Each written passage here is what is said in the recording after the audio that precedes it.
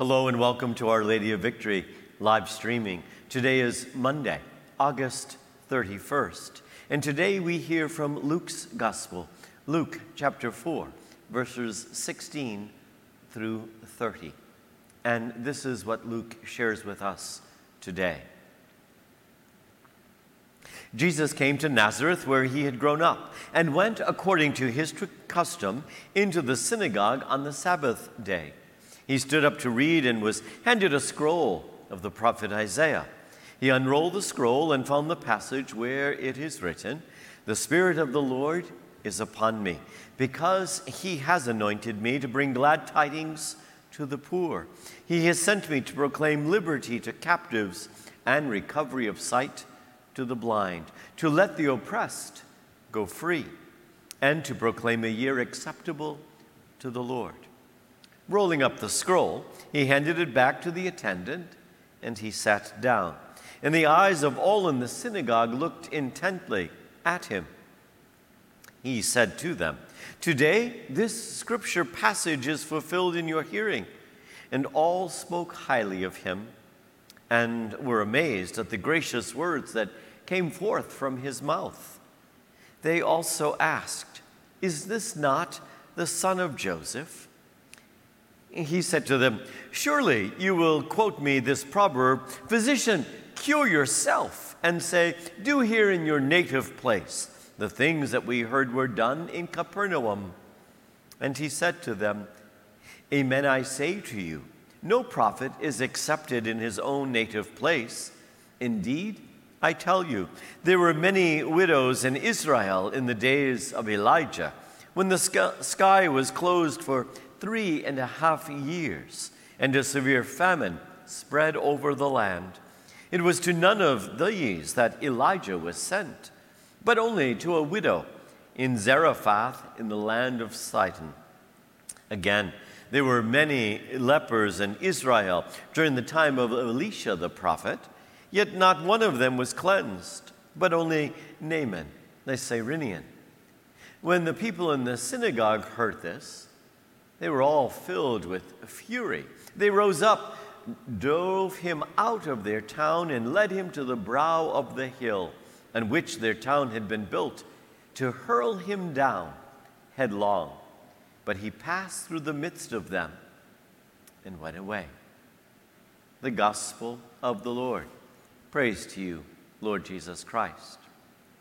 The late Jesuit brother, actor, and teacher Rick Curry assembled a wonderful book a few years ago entitled "The Secrets of Jesuit Bread Making." The book was not only a collection of Brother Rick's favorite bread recipes, but also explored the spirituality, you might say, of cooking. Brother Rick wrote about an important lesson he learned from his Jesuit brothers who cooked for the community. And he says this in the book, and I quote, "The older brothers told us that when they began to work in the kitchen or in the bakery, they would make this humble gesture. They would get down on their knees and kiss the floor and dedicate their day to the work at hand. We were considered somewhat more modern and began our day in the bakery by kissing the ties of our aprons as we put them over our necks and dedicating our work to the Lord while we labored, putting out the meal, or in the bakery. And we would say this prayer, 'Lord, make me a new man as I clothe myself with the apron of your love.' It was a small ritual that led us to believe that the work we were doing was sacred, and that the space we were working in was a sacred space." Next week, of course, we're going to celebrate as a nation. We're going to honor the worker, which includes pretty much all of us, I would assume. The labor that we offer is our gift to those whom we love, as it provides food and clothing and shelter for our families, but also our work, our skills, our abilities, our talents is itself a gift from God, who entrusts those abilities to us for the good of our families and our communities. As Brother Rick and his brothers realized, their work in the kitchen truly was sacred. The manifestation of their love and their care for one another and their contribution to the good of their whole community. May we always recognize the sacredness of what we do and what we say. That's truly the challenge of what Jesus encounters today. So often we limit people in their abilities, in their talents, in their willingness to share with us what they have. I learned early on in my work down in the city of Detroit at St. Dominic's. So frequently the homeless would come to the door looking for bus tickets or for money to get a ride here or there, or they were looking for some kind of help. I learned very quickly that many who came to the door weren't simply looking for a handout.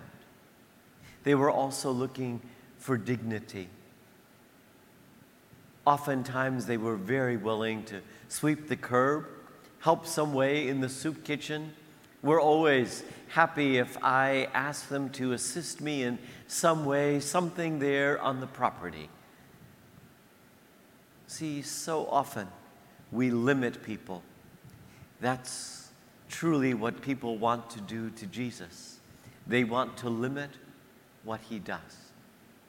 As we prepare to celebrate Labor Day together, let's remember the sacredness of everything that each and every person has to offer. It's a gift, I think, of the very presence and the power of God surrounding us. So join with me in prayer this morning in the name of the Father, and of the Son, and of the Holy Spirit. Amen. We give you great thanks, O Lord, for the world that you constantly hold in your hand and have entrusted to us to hold in ours. Bless the work and all that we do, which is itself your blessing. May we always be honest in that which we do. May we be responsible and generous. May our work and our talents, all that we offer, provide for the well-being of all peoples, not only our families and our friends. May we always be ethical and responsible so that what we do will lead to the building up of your kingdom, a kingdom of justice and of peace, a kingdom that is here, that is now. We ask this in Jesus' name. Amen. Our Lady of Victory, pray for us. May the Lord bless you today and at every moment, who is Father, Son, and Holy Spirit. Amen.